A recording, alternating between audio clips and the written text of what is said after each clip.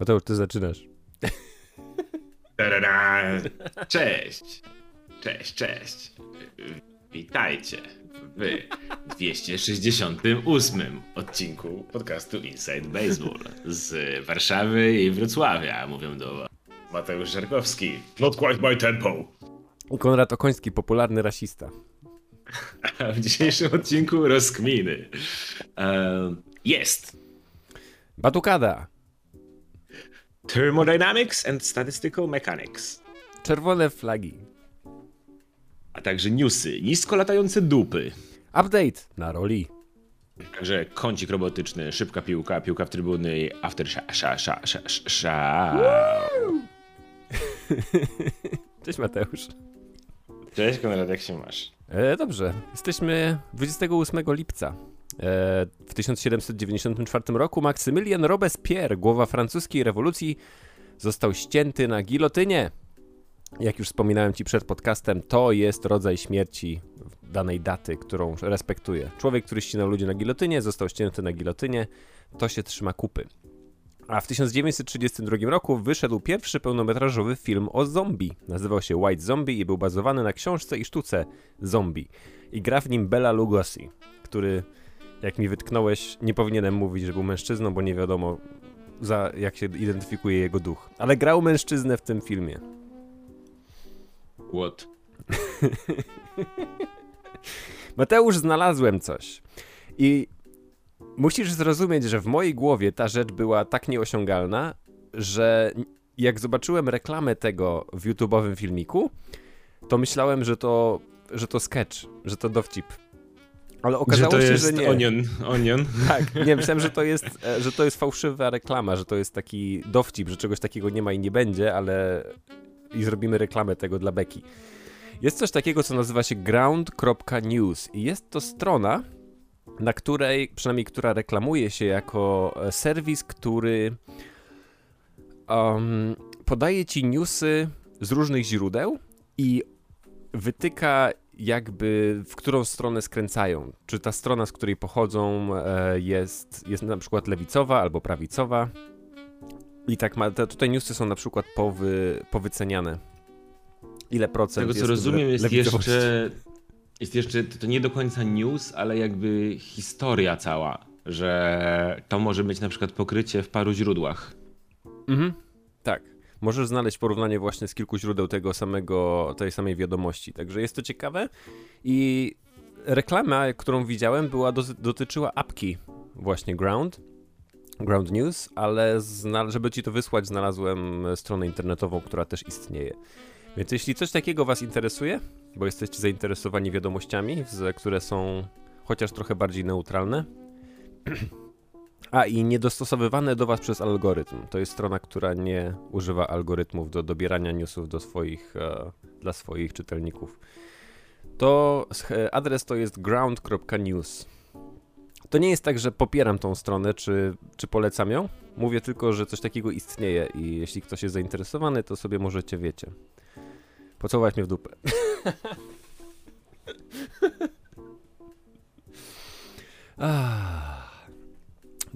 Dobrze. Ja się czuję dobrze, Mateusz. Jest, wiesz, jest okej. Jest okej. Jadę na urlop za tydzień. Będę leciał samolotem z dzieckiem, zobaczymy jak będzie. Jedziecie do Mikiego? Też, tak. Jedziemy głównie do Londynu, a Miki teraz mieszka na południe od Londynu nad morzem, więc pojedziemy do nich pociągiem pewnie. Co robicie? Co robicie w Londynie?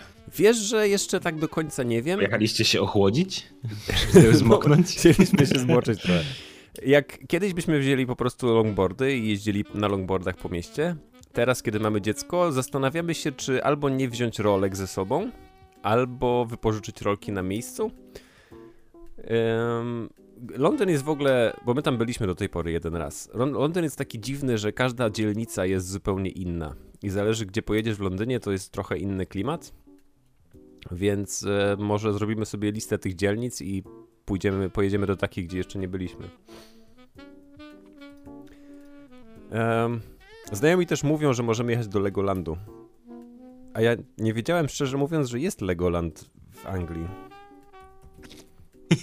jest Deszczoland. No tak, ale to jest jakby cały kraj. Legoland Windsor Resort. In Windsor, Berkshire w England. Ale to chyba będzie... To nie jest chyba w Londynie. A nie, wygląda jakby było blisko Londynu. To może pojedziemy do Legolandu, Mateusz. Ja trochę... Wiesz, mając dziecko, nie wiem, czy to dziecko jest w stanie zrozumieć, że czegoś nie wolno dotykać na przykład. Dlatego jest znanym perwersem. Ja powiem ci, że ja dorosłem i ciągle mam takie przeświadczenie. Ciągle możesz dotykać jestem wszystkiego? na tym etapie. Tak, ciągle nie wiem, że nie można dotykać rzeczy. No, może zrobię test wcześniej. Wiesz, że we Wrocławiu jest coś takiego, co nazywa się Kolejkowo? I to jest miniaturowa makieta miasta, przynajmniej była kiedyś, a teraz jest to chyba miniaturowa makieta Wrocławia. Ale boję się, że to jest miniaturowa makieta PRL-u, w której możesz stanąć w kolejce. Wiesz, że właśnie ta poprzednia była taka trochę PRL-owska w klimacie, ale ta nowa chyba jest po prostu współczesny Wrocław, tylko trochę się boję, że zabiorę tam dziecko i on będzie chciał każde autko, wiesz, zabrać. A to nie jest tak, że możesz cokolwiek dotykać na takiej makiecie, nie? No, Kumiko mówi, że Rysiu nie będzie miał co robić w Legolandzie. Ale może, wiesz, zaszczepię mu miłość do Lego. Zobaczymy. To już, czy ty byłeś na Batukadzie? Ja od 2 miesięcy zasuwam na Batukadę z Olą i gramy. Jak, gracie na bębenkach? Tak, gramy w całej orkiestrze takiej. No co ty, w ogóle nic o tym nie mówiłeś wcześniej. Wiem, bo nie mówiłem. A co? A co? Nie wiem. Nie miałeś, ja rozumiem, że nie było żadnej rozkminy związanej z tym. No wiesz, wydawałoby mi się, że jakbyś na przykład wrócił do capoeiry, to powiedziałbyś: ej, Konrad ćwiczę capoeirę ostatnio. Tak samo jeśli, wiesz, chodzisz na Batukadę i jeszcze grasz na Batukadzie, to jest to coś, co mógłbyś wspomnieć. Tak, no dlatego teraz zacząłem, jakoś tak mi wypadło z głowy.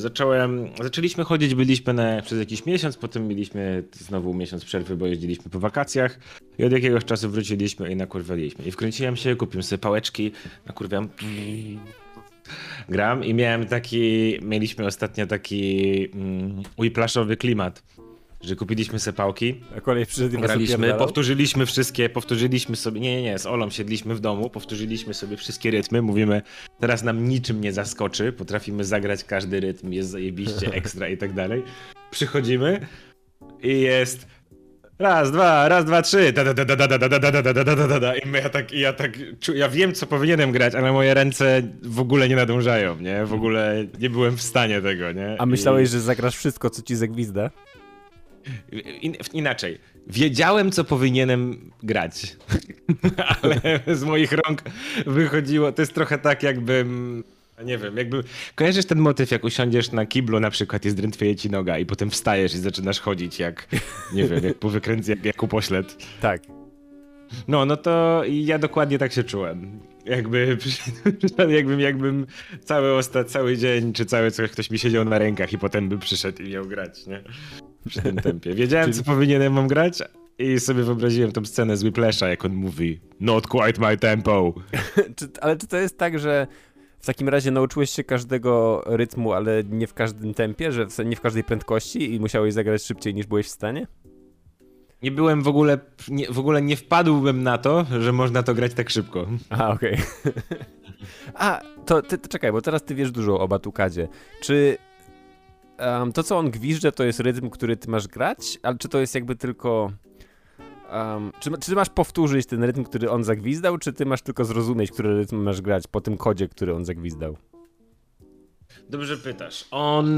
On gwizdże, żeby zwrócić uwagę, głównie pokazuje sygnały rękami. O. A że na przykład przechodzisz z samby na funk albo coś takiego, to są te podstawowe rytmy.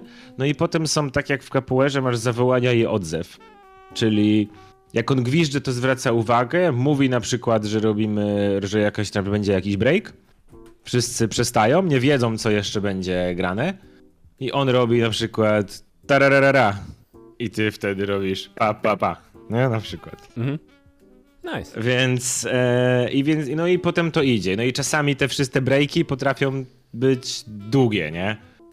W sensie potrafi być takich wymian, potrafi być, nie wiem, 10, 20, 30, a czasami jest tak, że przechodzi to na inne instrumenty. Czyli na przykład on gra coś, na to odpowiada jeden instrument, odpowiada drugi, na to włącza się trzeci i tak dalej, nie? Mhm. Więc czasami na przykład dwa grają i tak dalej. To jest chyba, wydaje mi się, że to jest coś, co sobie możesz wymyśleć, nie? I to po prostu uczysz się tego tak, jak uczysz się różnych kroków tańca, ale no oprócz basica, no to wszystko jest dowolne jakby, nie? Jasne. Ty, a jeszcze mam pytanie, bo tam są różne bębny, nie? To nie jest tak, że wszyscy mają taki sam bębenek.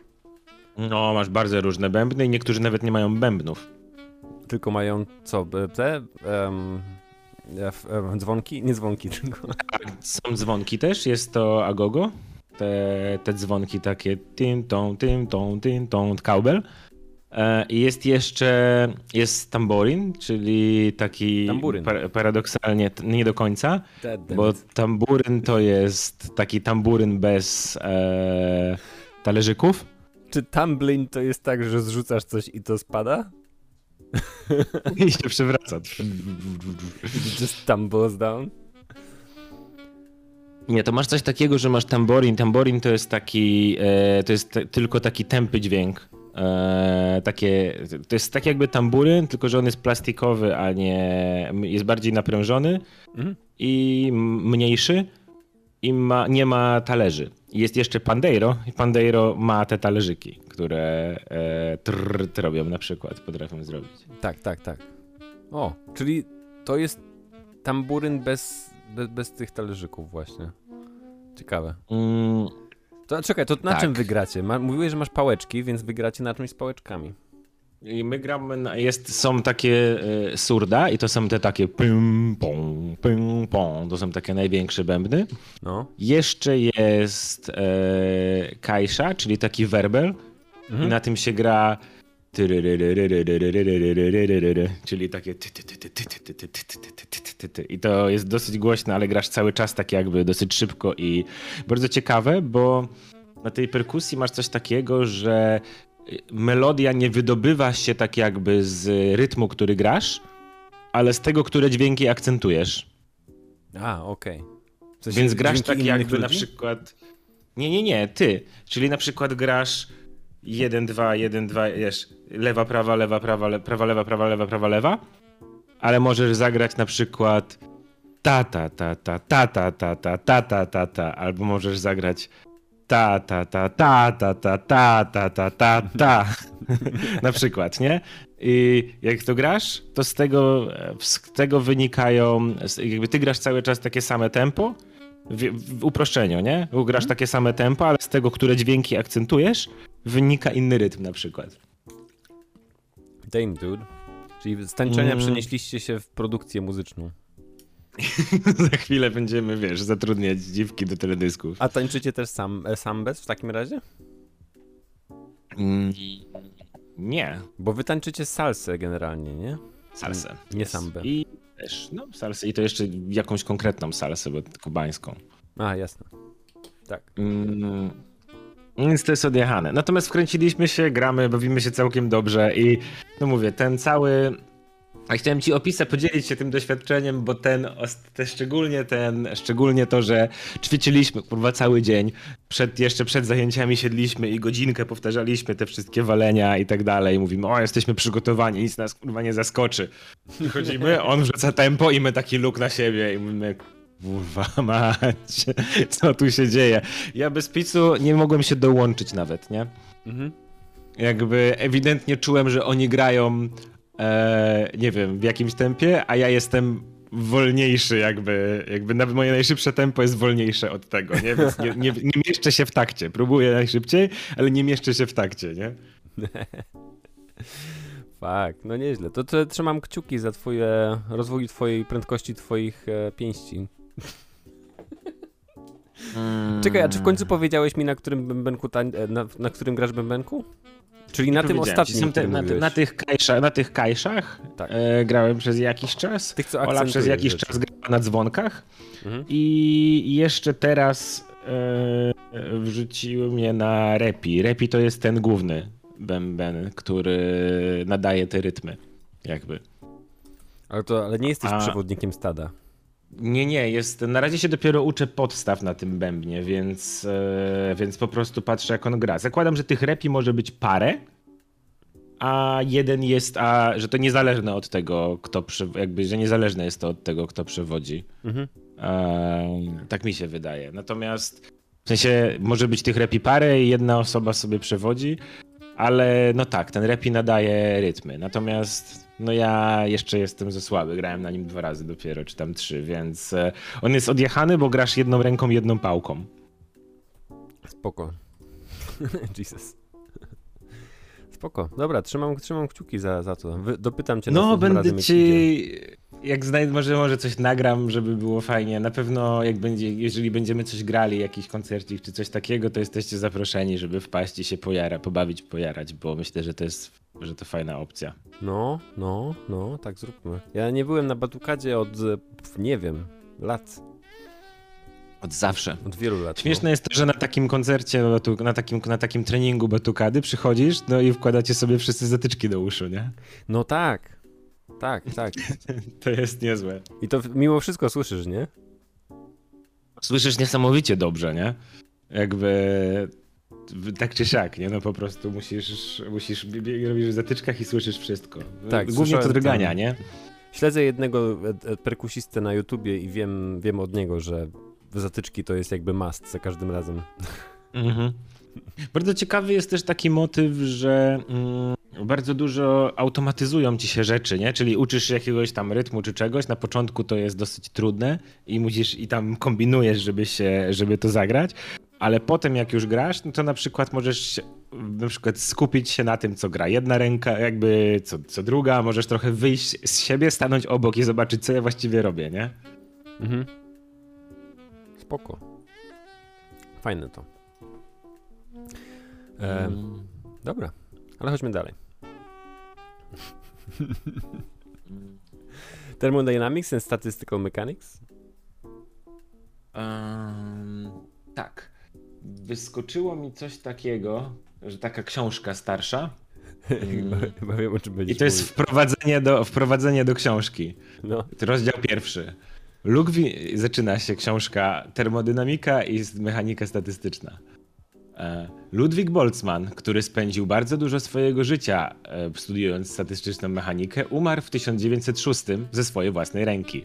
Paul Ehrenfest, który kontynuował jego pracę, umarł bardzo podobnie w 1933.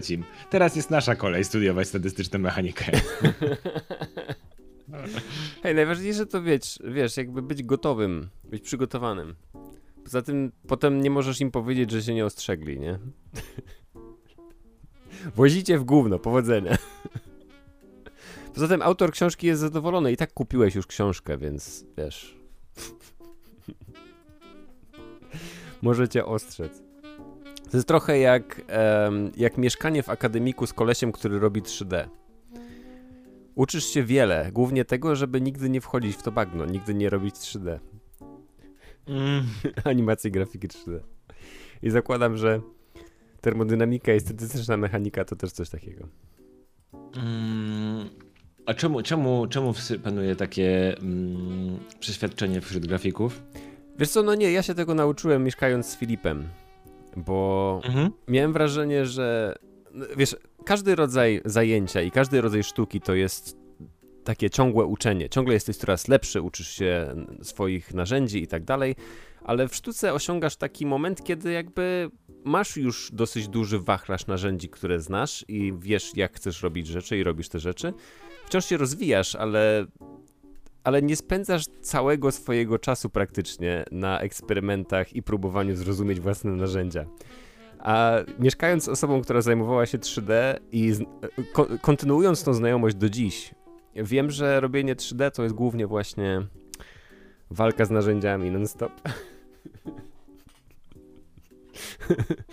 Arnoin pisze, że to tak samo jak mieszkanie z programistą. Możliwe, że właśnie Jest to, wiesz, charakterystyczne dla komputerowych dziedzin sztuki. No, generalnie czasami będą pewnie takie narzędzia, które ewoluują szybciej trochę niż, jakby ewoluują bardzo szybko i ty zawsze jesteś w tyle, nie? Tak, to tak. I wydaje mi się, że są też takie dziedziny jak właśnie 3D, gdzie łatwo jest wpaść w pułapkę ciągłego poprawiania i ciągłego znajdowania nowych sposobów, zamiast trzymać się tego, co znasz, żeby skończyć projekt. Tak, ten sam motyw się pojawia w programowaniu w ogóle. Kiedy zaczynasz się uczyć programowania, to masz wrażenie, że możesz zrobić coś na 10 sposobów i zoptymalizować coś albo coś zgeneralizować, żeby było, wiesz, super flexible i tak dalej.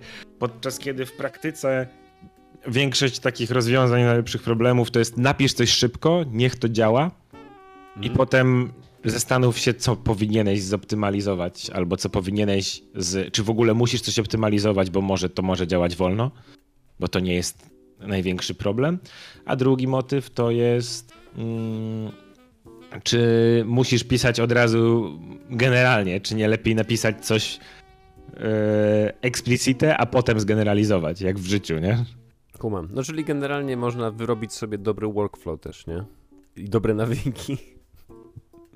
Tak, ale to są dwa różne ćwiczenia jakby, nie? Rozwiązanie projektu, a potem zastanowienie się, co można poprawić, a trzeci problem to faktycznie poprawienie tego i znalezienie jeszcze innych błędów, to są 3 różne etapy, na których możesz stanąć. Możesz spojrzeć na program i po prostu powiedzieć, to by się dało zrobić tak, to by dało się zrobić tak i to jest okej.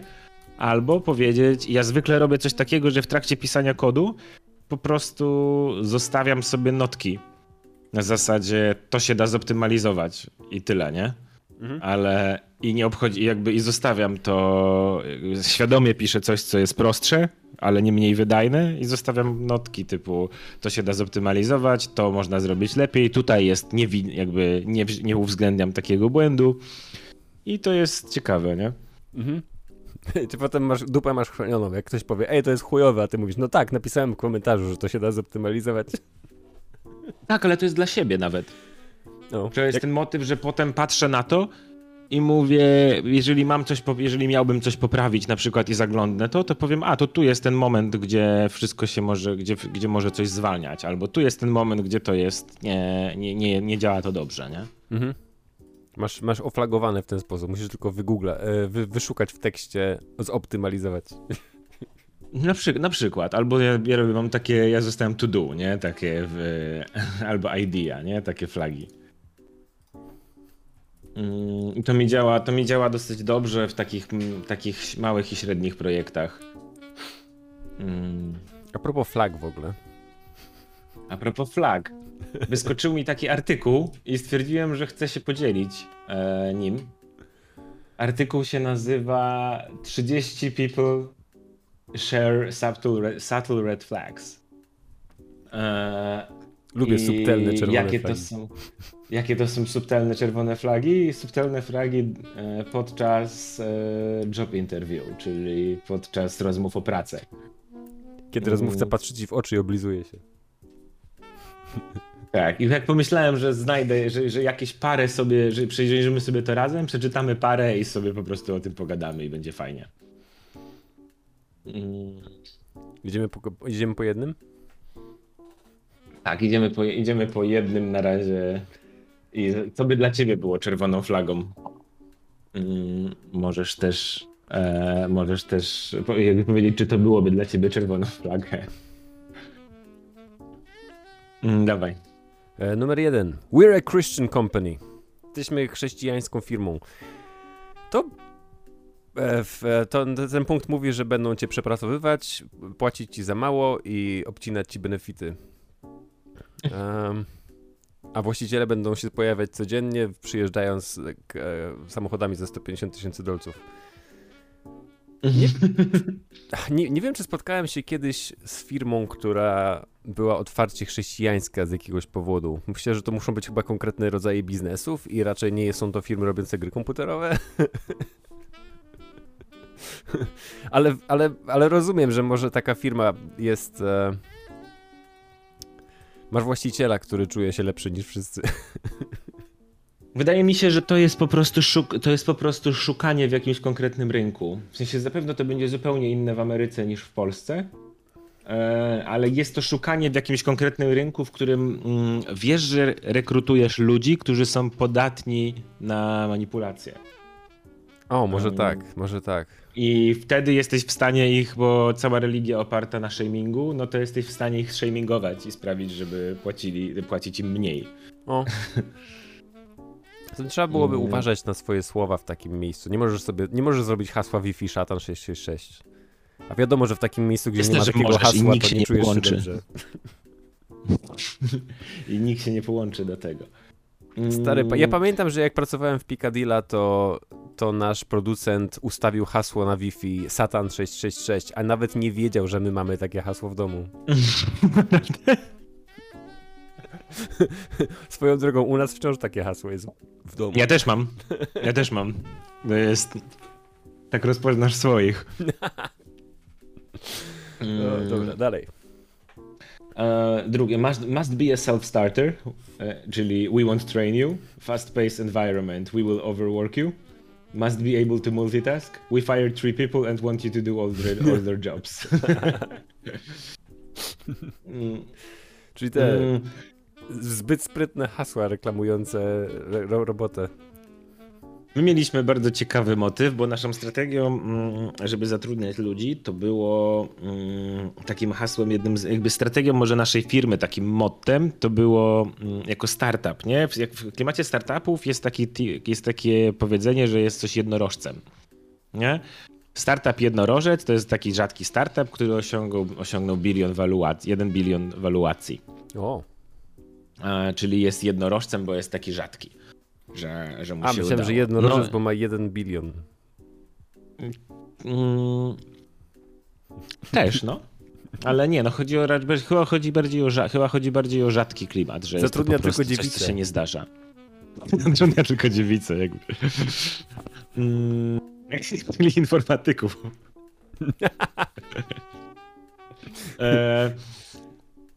I był taki motyw, że ktoś rzucił taki mottem firmy przez długi czas było, że my nie jesteśmy jednorożcem, jesteśmy koniem pociągowym. Czyli powoli, skutecznie dążymy do celu. Tak, po prostu idziemy, nie zatrzymujemy się przed niczym. I to było ciekawe hasło i to jest dobre hasło, ale to nie jest dobre hasło, kiedy chcesz kogoś zatrudnić. My to jesteśmy koniem pociągowym. u nas będziesz też koniem pociągowym. Będziesz ciągnął wielkie ciężary. Nie jesteśmy koniem przyciągowym, żeby przyciągać tym ludzi.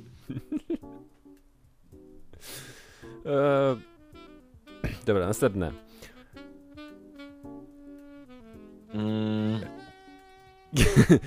Kiedy zdarzy się, że będziesz szedł do toalety i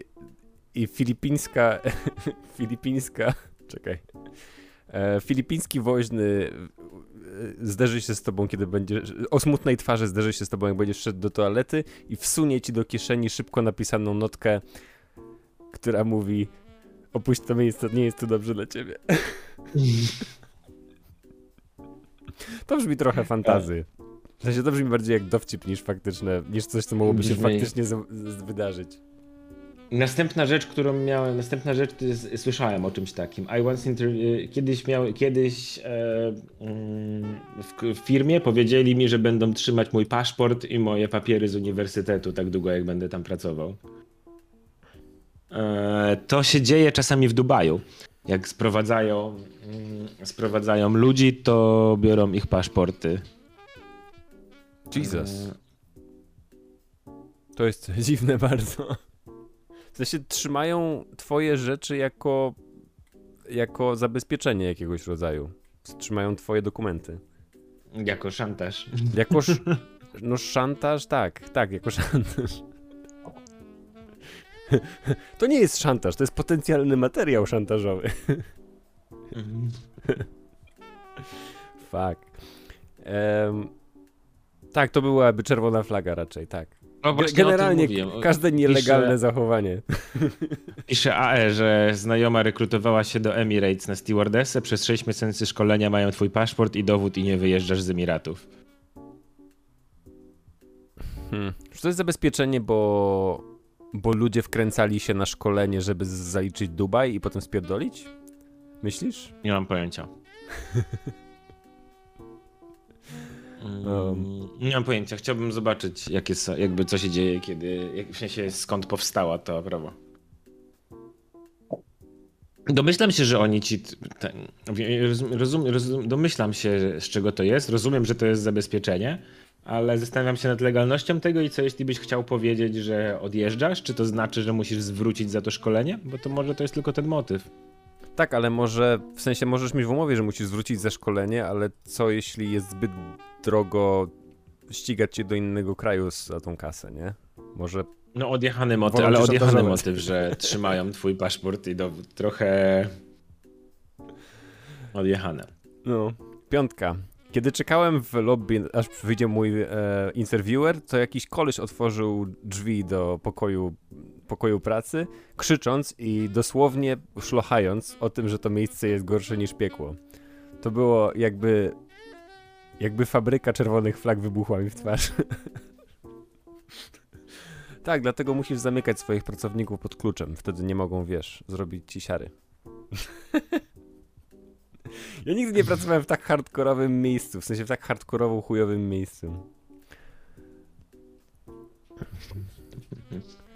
Podoba mi się następne, że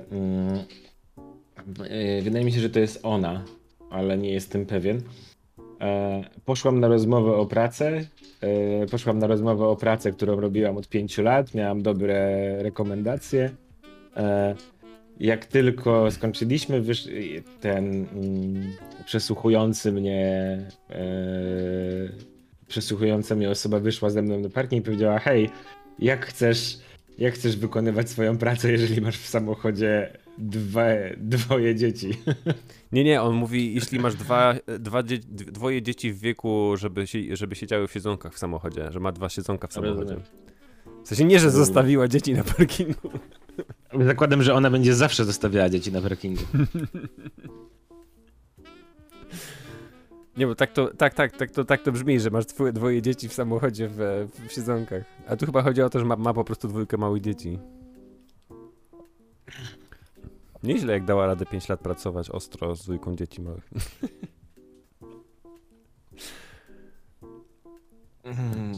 Dalej.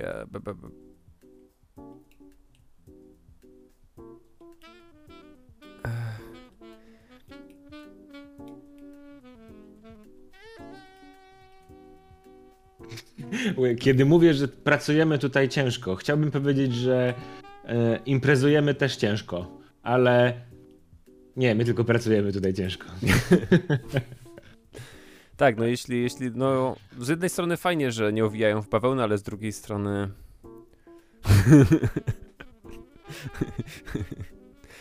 zakładam, że jest to spoko, jeśli ostrzegają cię, że pracujecie ciężko, ale wynagrodzenie jakby to zakłada, nie?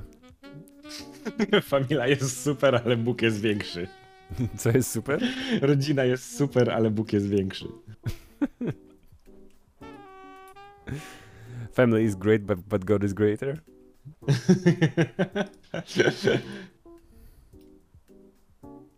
W jednym miejscu, gdzie moja żona starała się o pracę, zapytano ją, czy ma dzieci albo planuje być wkrótce w ciąży. Oba te pytania są nielegalne. Nie wiem, czy w Polsce też są nielegalne, ale no ciąża jest ciężka. W sensie... Tak przerzucam. No generalnie to jest taka gra. To jest taka gra, w którą trzeba trochę umieć grać. Nikt ci nie powie wprost, że wydaje mi się, że to jest trochę tak samo jak kiedy jesteś kolorowy w jakimś sensie. Że to też jest gra, w którą musisz umieć grać. I tyle. Pewnie tak. Pewnie tak. Znaczy, no generalnie jest... To, że ktoś ci napisze, że to jest zgodnie z obowiązującym prawem, pracodawca nie ma prawa zadać na rozmowie kwalifikacyjnej pytania. No i co dzieje się, jak zada? Bo to nie jest jakby, to jest na zasadzie, hej, nie możesz srać na nie wiem, na trawniku. No jasne, że nie możesz. A co jeśli to zrobisz? No teoretycznie możesz, jeśli nie dostaniesz tej roboty, możesz powiedzieć, że to nie jest legalne pytanie. Jeśli nie dostaniesz roboty, to możesz pewnie pójść do instytucji, która się zajmuje kodeksem pracy i pozwać ich o dyskryminację albo, nie wiem, złamanie prawa. No nie? i co? No i oni powiedzą, nie, zapewniamy cię, że nie dostała się nie z powodu dyskryminacji, a nie ten. No przede wszystkim możesz odmówić im odpowiedzi na to pytanie po prostu, nie? No tak mi się wydaje, nie? No to przede wszystkim. Ciekawe, czy możesz odmówić odpowiedzi na dowolne pytanie.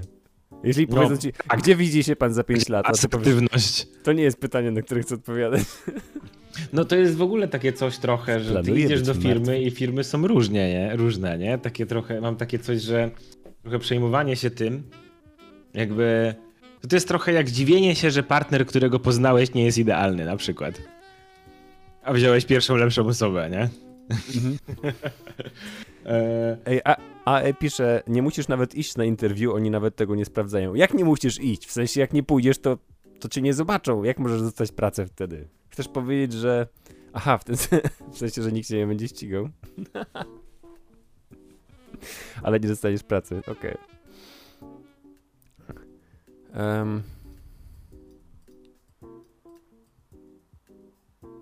To było, to było...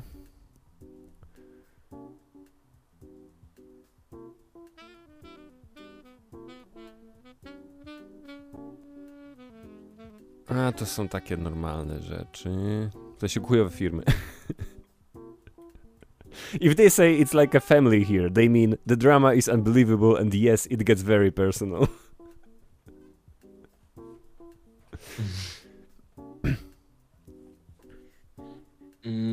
Spróbuję chcę przyspieszyć troszkę to.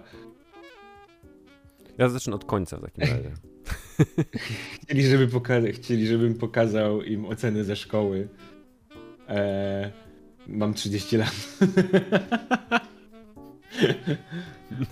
Jezus Maria, to było tak dawno temu. Też w sumie nie, zależy jaka szkoła i co robiłeś. Jeśli robiłeś doktorat, to może skończyłeś przed chwilą. Albo jeszcze robisz. Mój kumpel broni się w tym roku. W sensie, jeśli przeczytają... I know him, he's me. I'm in that picture and I don't like it. Ty już zrobiłeś doktorat. Byłem na twoim świętowaniu doktoratu. Byłem tylko... That was all a ruse. Nie było faktycznej obrony. Nikt nie widział dokumentów.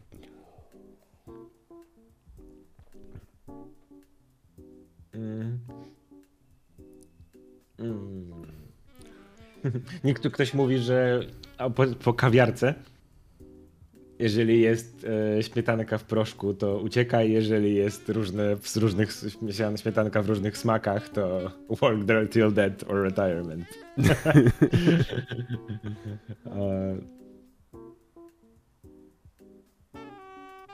Co? When can you start? Tomorrow. How about right now? We're way behind. Czyli dziękuję, że dołączyłeś do naszego Titanica.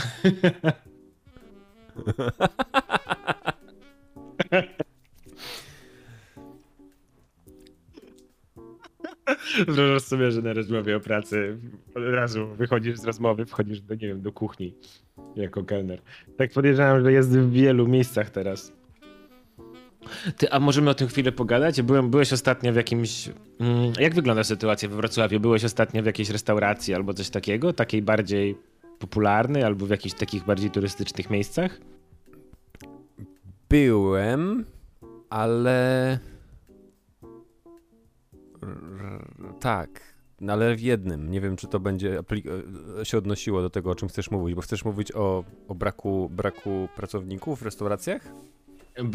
Tak, że generalnie teraz byliśmy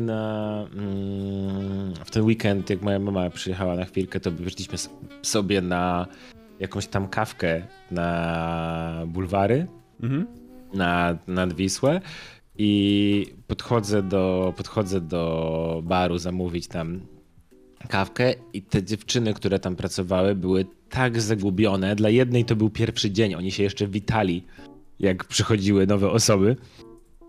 Na zasadzie, o cześć, miło cię poznać. I to było taki hardkorowy motyw, nie? Laski dają mi kawę, ja mówię, a macie cukier? Ona, nie wiem, gdzie jest cukier. Miałem takie doświadczenie w kinie. Jak byłem w kinie i chciałem kupić popcorn przed seansem, to obsługiwała mnie dziewczyna, która, znaczy no wiesz, była prawdopodobnie studentką, ale mam nadzieję, że była po ostrej imprezie poprzedniej nocy, bo ona kompletnie nie ogarniała niczego. No, jest taka, wiem, że w Ameryce, bo słucham, wiesz, dużo podcastów, które prowadzą Amerykanie i wiem, że u nich jest problem z pracownikami i jest... Mają właśnie niedoświadczoną kadrę, mają bardzo duży przemiał pracowników, ludzie się zwalniają bardzo szybko i większość restauracji jest understaffed, jest po prostu za mało ludzi.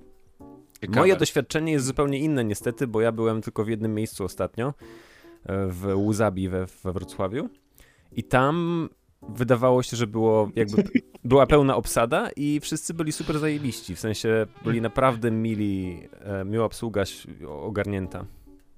Śmieję się, bo napisał, nie pracowałem nigdy w gastro, ale podobno znakomitym śmieszkiem jest mówienie klientom codziennie, że to twój pierwszy dzień. Kurde. Wyobraź sobie, że jeszcze lepszym śmieszkiem jest udawanie, że masz Alzheimera i mówienie swojemu pracodawcy, że to twój pierwszy dzień.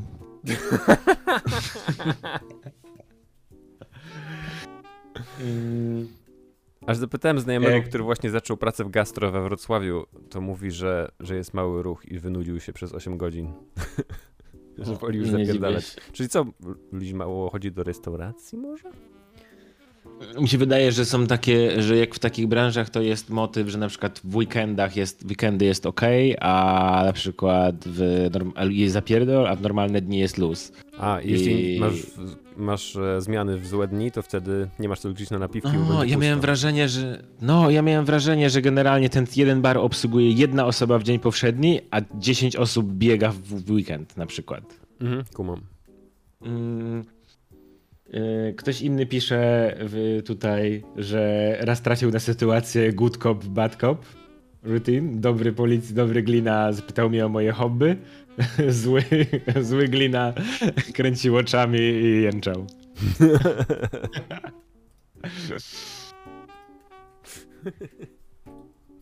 Kręcił oczami i jęczał. Dobra, zostawmy ten temat chyba. Zastanawiam się, co byłoby taką największą czerwoną flagą. Chyba ludzie, którzy kręcą. Chociaż ja mam doświadczenie, o którym mogę ci opowiedzieć, jeśli nie mówiłem tego ostatnio. Bo na pewno mówiłem ci ostatnio, że podpisałem umowę na publikację jednego z moich komiksów w innym kraju. Ale miałem właśnie miałem trochę czerwonych flag w trakcie podpisywania tej umowy. Bo w umowie znalazłem takie zapisy, które były sformułowane w dziwny sposób. Takie, że jeśli brałbyś je dosłownie, to dawały na przykład właśnie drugiej stronie dużo większe prawa niż powinny. Przez to, jak była ułożona kolejność słów.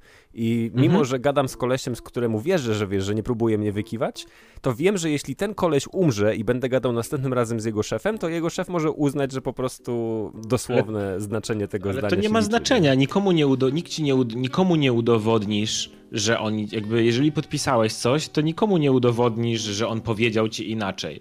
Tak. Jeżeli coś takiego się dzieje, to jedyne to musisz powiedzieć, no musimy usunąć ten zapis, bo on nie zgadza się z tym, co mówisz, nie? Tak, nie, oczywiście wszystkie takie rzeczy poprosiłem o poprawę wszystkich takich rzeczy. Jedna rzecz, o którą poprosiłem, żeby ją umieścili, przekleili ją z innej umowy, która dotyczyła czegoś innego i wszystkie nazwy, wszystkie zwroty dotyczyły zupełnie czegoś innego. Ja zwykle mam swoje umowy, nie? No, to wiesz, to nie jest coś, co podpisywałem wcześniej. No tak, ale to polecam ci, w sensie za każdym razem jak przygotowujesz coś takiego, to przegadać sobie, zapłacić nawet jakiemuś tam radcy czy jakiemuś specjaliście troszkę, przygotować z nim wzór czegoś takiego w oparciu o inny wzór i będziesz miał podkładkę na zasadzie nie podpiszę waszej, to jest moja umowa, tak? Sure. Tak, powinienem wziąć tą umowę, pójść do radcy prawnego, który się zajmuje prawem autorskim i obgadać tą umowę z tą osobą i znaleźć wszystkie problemy na przyszłość. Mi się wydaje, że szczególnie w takich sytuacjach, kiedy ty sprzedajesz jakieś prawa do komiksu czy coś takiego, to możesz być tak, że ty sprzedasz za bezcen swoje wiesz, swoją twórczość. A nie, no to jest twórczość. Osobna sprawa, nie? Czy sprzedaję je drogo czytania, to już ja muszę trochę ogarniać. No tak, ale możesz podpisać coś, co będzie zupełnie, na przykład zablokuje cię na jakiś czas, albo nie pozwoli ci wydać to u innego wydawcy. Tak, no generalnie warto takie umowy podpisywać z głową i przeanalizować dobrze wcześniej. Dobra, to co? Newsy? Szukam jeszcze, daj mi chwilkę, tylko przejrzę, czy coś tu takiego ciekawego jest. No to standardowo, że jeżeli mówią, że praca po godzinach jest super, no to... My tu wszyscy pracujemy po godzinach. To powodzenia!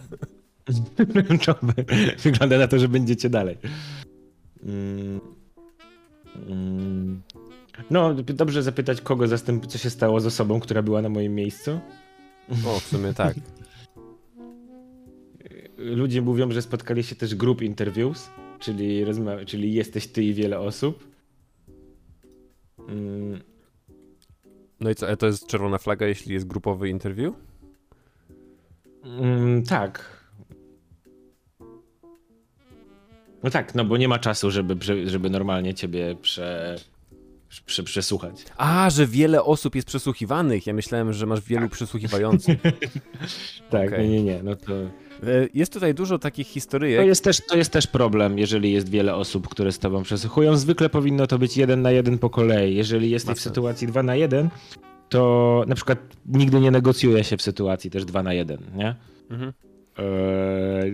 Ja w takich sytuacjach zwykle właśnie zmieniałem czas, albo zakończyłem rozmowę i wtedy dopiero wysyłałem co myślę, nie? Co sądzę. Mhm. Jest też dosyć czerwoną flagą i dużo tutaj osób o tym pisze i mój znajomy miał taką sytuację ostatnio, że dostajesz ofertę pracy na innym stanowisku niż aplikujesz. Że aplikujesz, idziesz na rozmowę i okazuje się, że rozmowa jest na inną pozycję, na inne zajęcie, nie? Jak mój znajomy szukał roboty jako kelner i dostał robotę jako barman, gdzie on ma gigantyczne doświadczenie jako kelner, a potrafi zrobić 2 drinki tylko. A, rozumiem, ciekawe. Bardzo ciekawe. Ktoś inny mówi, że kiedy podczas rozmowy każą ci wstać i obrócić się powoli. A potem mówią ci, że możesz tylko nosić shorty. Gorzej jak każą ci wstać, obrócić się powoli, po czym proszą, żebyś nosił długie spodnie. Proszę nosić długie, luźne spodnie. Proszę nie wstawać więcej. Proszę nosić długi płaszcz. Proszę włączyć kamery. Proszę więcej nie wstawać, to nie mogło być łatwe. To w Ameryce. Kiedy mówią, że pracownicy noszą wiele czapek. Czyli robią różne rzeczy. To była moja firma.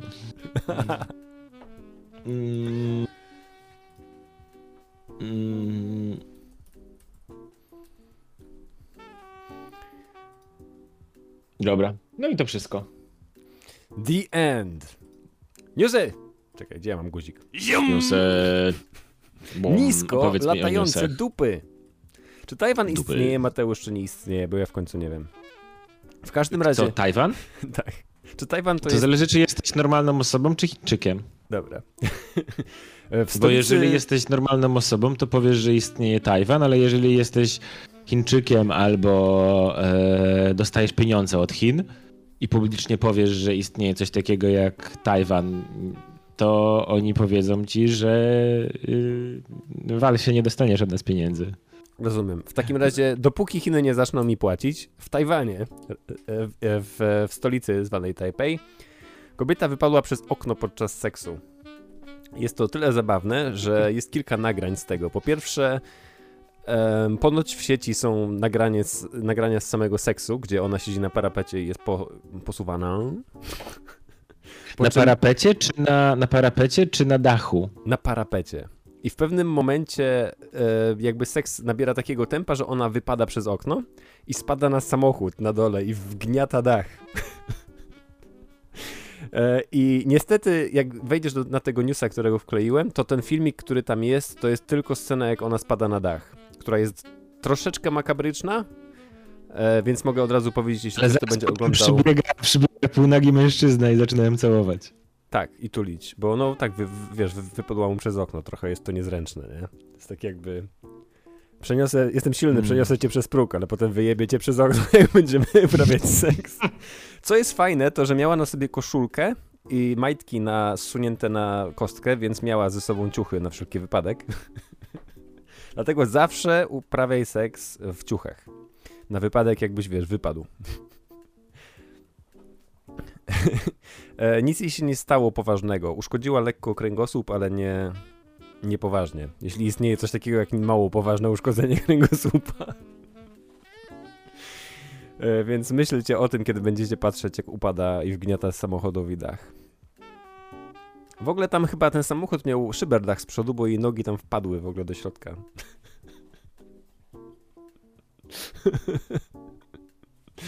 Jesus.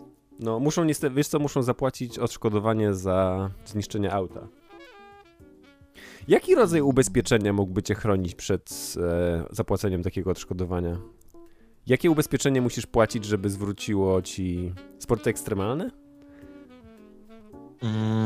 Ale że ty wypadłeś, czy ty na ciebie wpadła kobieta? Nie, jeśli ty jesteś kobietą, która uprawia seks na parapecie i wypadniesz przez okno i rozwalisz czyjś samochód, to jakie ubezpieczenie musisz mieć opłacone, żeby zapłaciło za ten samochód? Dobre pytanie. Sporty ekstremalne? OC? OC w sportach ekstremalnych chyba. Ale musisz mieć sport ekstremalny, który uwzględnia wypadanie przez okno. Seks na parapecie. Mi się wydaje, że to może być takie OC dla gwiazd porno. Czyli na przykład, jeżeli masz jakąś chorobę weneryczną i zarazisz kogoś, to też by to było OC od seksu związanych rzeczy. Teraz tylko teoretyzuję, nie? Tak. Ja wiem, ale nie wiem, czy komuś pójdziesz na samochód, czy kogoś zarażasz i narażasz go na szkody. Wiem, że jest takie ubezpieczenie, które wykupują akrobaci, którzy mogą zrobić krzywdę publiczności. Czyli jeśli, wiesz, kręcisz się na przykład na takim kole, co ja mam, i stracisz nad nim kontrolę w trakcie i ono wpadnie w dzieci, to jesteś ubezpieczony od tego. Dzieci nie żyją, ale to nie jest twój problem. Jeśli dzieci nie żyją, to wiesz, jest gorzej, ale... Powiem ci, że w praktyce w ogóle to bardzo śmiesznie się sprawdza, bo ja też miałem takie ubezpieczenie od kajtowych rzeczy i to działa super, w sensie dla ciebie. Ale dla tej osoby, której zrobisz krzywdę, jest to porypane, bo ostatecznie to oni nie mogą się już kłócić z tobą. O Jezu, tylko z firmą ubezpieczeniową. Tylko z firmą muszą się kłócić, więc ja kiedyś na przykład miałem taką sytuację, że z kimś się zderzyłem. Nie było to do końca z mojej winy, ale on marudził i ja powiedziałem, wiesz co, ja mam ubezpieczenie, możesz napisać. Mi się nic nie stało ostatecznie, a jeżeli tobie się stało, czy tam coś no to możesz napisać do tej firmy, tu masz kontakt. Możemy spisać ubezpieczenie, że się zderzyliśmy. Możesz je napisać tak, żeby jak chcesz i ja przytaknę, nie? Orzeczenie twojej winy. I koleś po miesiącu, czy tam po 2 się poddał po prostu, nie? Wow, ciężko. Ja wiem, twierdził, że nie jest warte tego czasu, nie? Ja byłem trochę ofiarą tego, bo ja miałem tą sytuację, gdzie ciężarówka zepchnęła mnie z drogi w 2020 roku. I właśnie też próbowaliśmy wyciągnąć odszkodowanie za zniszczenie, wiesz, za skasowane auto. No i nie dostaliśmy jakoś dużego odszkodowania. Nie mogliśmy kupić za to auta kolejnego, w sensie nawet używanego auta tej klasy, nie? Ale grubo, no, bo jeszcze jak to jest naprawa, no to możesz przynajmniej paragony. Wtedy masz wtedy w dupie, nie? I oni ci po prostu zapłacą za naprawę. Tak mi się wydaje. To jest szkoda całkowita. A szkoda całkowita to oni oceniają, ile ten samochód jest wart i zapłacą ci tyle, ile uważają, że jest wart.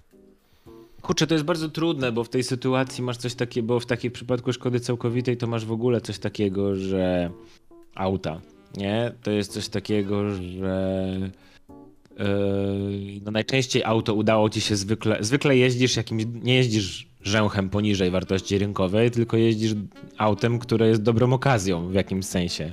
Tak. Jest zadbane, więc jest trochę powyżej wartości rynkowej, taka jest idea. I jesteś zawsze stratny na czymś takim, no. No trochę tak jest. Znaczy no tak było w naszym przypadku, ale też wzięliśmy ślub, poprosiliśmy o kasę od rodziny i przyjaciół i kupiliśmy nowe auto, Mateusz. Także To jest wasze ubezpieczenie. Jeśli nie można tego robić zbyt często, bo wiesz, musisz zmienić, zakładam, żonę za każdym razem, ale da się z tego wyjść. Albo rodziców. Bo robisz kolejne dziecko i mówisz, no, chcielibyśmy kupić nowy samochód, żeby dziecko było bezpieczne. Nie, ale jesteśmy bardzo wdzięczni, dziękujemy, żeby nie było. Dalej.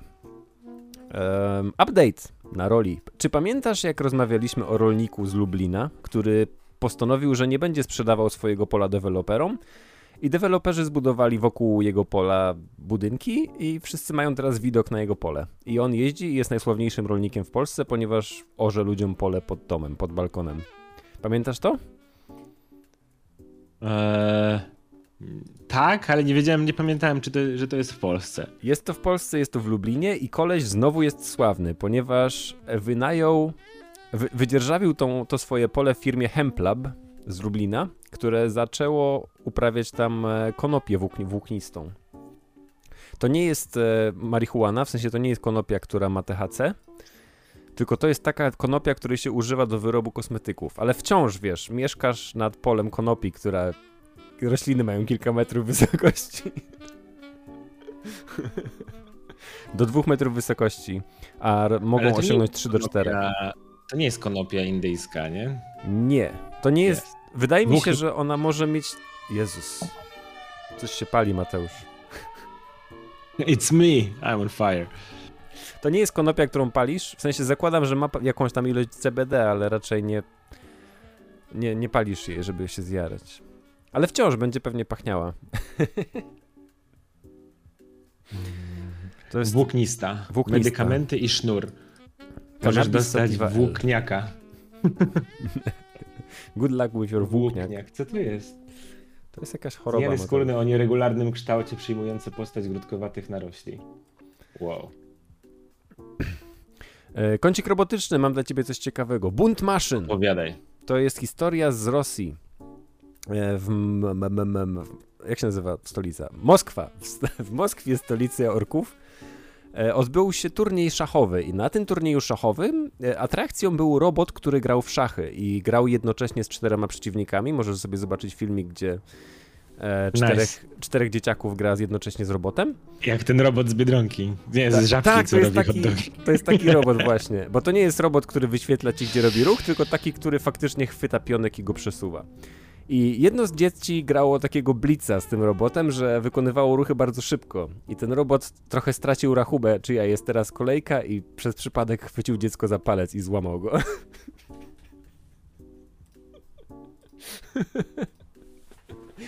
Z tego co rozumiem, to zmiażdżył palec, więc może złapał go niewłaściwym, fragmentem, bo zakładam, że sama końcówka robota, która chwyta pionki, chyba nie ściska ich tak mocno, żeby złamać dziecku 7-letniemu palec.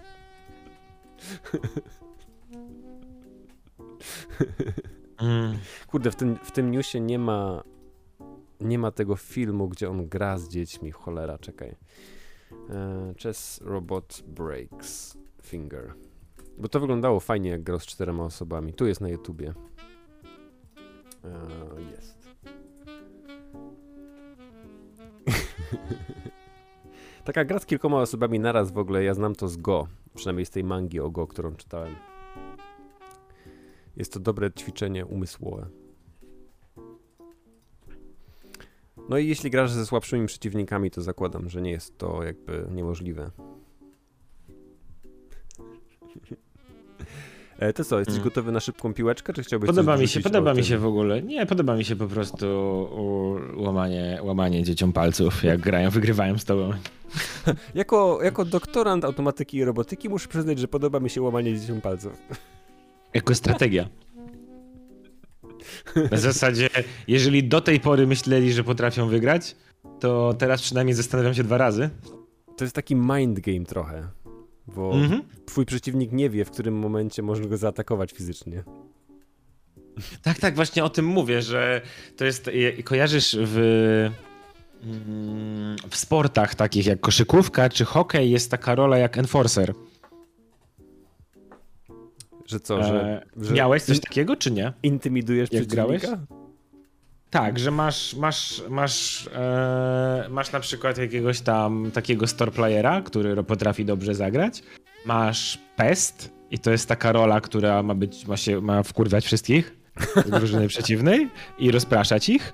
I masz ludzi, którzy mają grać agresywnie i enforcer to jest osoba, która na przykład jeżeli ktoś się dopuścił grania na przykład agresywnie wobec twojego star playera, to zadaniem enforcera jest wejść i sfaulować tą osobę, która zrobiła to wcześniej. Żeby ukarać, tak jakby od razu. To są takie podrole chyba, bo oficjalne role takie, które masz na boisku, takie funkcjonalne w trakcie gry, to jest rozgrywający, który jest, załóżmy, tym star playerem, który dyktuje też, jaką rozgrywkę robisz. Masz skrzydłowych, którzy grają na górze, po bokach. I masz tak jakby centra, który jest najwyższą osobą w drużynie i wiesz, jest jakby pod koszem. Ale rozgrywający chyba nie jest star playerem, nie? No bo Jordan na przykład, jak ten, no to on był... To on nie był rozgrywającym, nie? U nas zawsze był. Jako my graliśmy na poziomie, wiesz, gimnazjalnym, więc u nas zwykle osoba, która była najlepszym graczem, była rozgrywającym i po prostu mieliśmy takie zagrywki, które sprawiały, że on rozgrywa piłkę i wchodzi jakby do środka i są takie różne zasłony i inne rzeczy, żeby jakoś doprowadzić go pod kosz. Bo wiesz, puszczasz piłkę w obieg, żeby rozluźnić obronę, nie? Żeby wszyscy się porozbiegali. Tak, no ja znalazłem coś takiego właśnie jakby tutaj, żeby odpowiedzieć trochę i mówić ci enforcer must be able to physically dominate and intimidate the opponent by any means necessary, even if that means delivering a cheap shot. Musi podnieść 200 funtów, umieć podnieść 200 funtów i musi być silny. Będzie miał sztuki walki, ponieważ rozmiar i siła nie wystarcza. No, wiesz co, jak grasz... Musi umieć zrobić takie wykręcające obrazy, stworzyć takie wykręcające obrazy, które mówią lepiej uważaj następnym razem. Rozumiem to. Wiesz co, koszykówka dorosłych i koszykówka dzieci jest troszeczkę inna, bo nie ma aż tak dużo siły fizycznej, jak grają w gimnazjum dzieciaki. Nawet jeśli w dzieciaki masz takie prawie 2-metrowe, to wciąż nie jest tak ogromna różnica siły i wagi, jak potrafi być u dorosłych. Z mojego doświadczenia przynajmniej, które, ustalmy, nie jest jakieś super ogromne. No wygląda na to, że cała jakby jest cała kultura wokół tego, nie? Cała kultura enforcingu w profesjonalnej koszykówce. Na przykład, no, jak widziałeś ten w końcu Last Dance, czy nie? Nie, jeszcze nie widziałem. Ja polecam co ci. oglądałem w tym tygodniu. Polecam ci Last Dance, jeśli nie widziałeś, to jest zajebista rzecz. No to jak nie oglądałeś Last Dance, no to playersi będą dla ciebie mniej interesujące. I tam był, ale w Last Dance na przykład był też o roli Denisa Rodmana, nie? No i on był pest, nie? Czyli właśnie takim... w zasadzie właśnie robak, który ma wkurwać wszystkich, nie? Kumam. Nie, jeszcze tego nie widziałem. Na pewno zobaczę Last Dance, zanim zobaczę Players, więc luz. Zróbmy szybką piłkę, a ja opowiem ci za chwilę, co ja ostatnio oglądałem. Czego znowu chuje? Mężczyzna, który okradł biuro Johnny Donuts, musiał wrócić na miejsce zbrodni, ponieważ zgubił tam klucze. Rozumiem, że został złapany.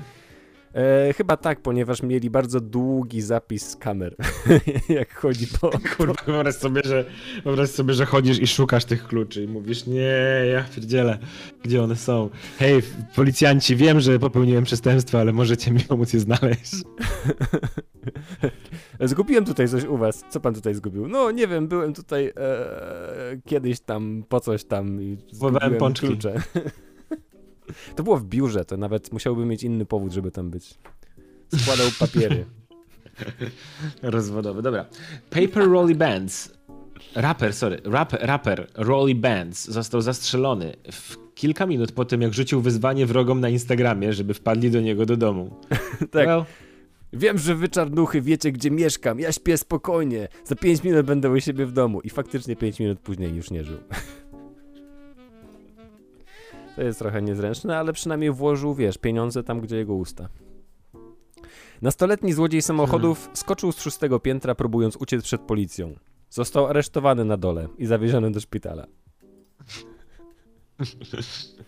Przewodnicy na Wezuwiuszu ruszyli w stronę turystów na niedozwolonej ścieżce na szczycie góry i dotarli akurat, żeby uratować Amerykanina, który robiąc selfika upuścił telefon i próbując go odzyskać wpadł do krateru. Odniósł lekkie obrażenia. Tak. W kraterze Wezuwiusza nie ma lawy, tylko jest popiół i tak. Z tego powodu zakładam, że go nie spaliło. Jesus, nieźle to wygląda. Nie, no w ogóle nie ma takich, w ogóle nie ma raczej takich wulkanów, w których w środku byłaby lawa. Jakby to jest, jak ostatnio całe dokumenty oglądaliśmy o tym, chyba 2 i się dowiedzieliśmy trochę, jak pojechaliśmy na Etnę. I właśnie większość wulkanów to są po prostu raczej takie relikty w ziemi, które wyglądają ciekawie. Ale rzadko jest nie ma takich wulkanów, w których są raczej kratery z lawą. Prędzej jest tak, że ziemia, na przykład Etna ma coś takiego, że wybucha w losowych miejscach i faktycznie rzuca fragmentami, takimi skałami ciepłymi, ale nie za dużo jest takich miejsc, żeby był jakiś wielki wulkan, w środku którego jest lawa, bo... Nie mów tego dzieciom. Zrujnujesz marzenia. No ja byłem zrujnowany, kiedy dowiedziałem się, że nie zobaczę na własne oczy lawy. Było mi przykro bardzo. Polecam taki film z kolei, nazywa się Lava of Love. Chyba? Lava of Love. Lava, love.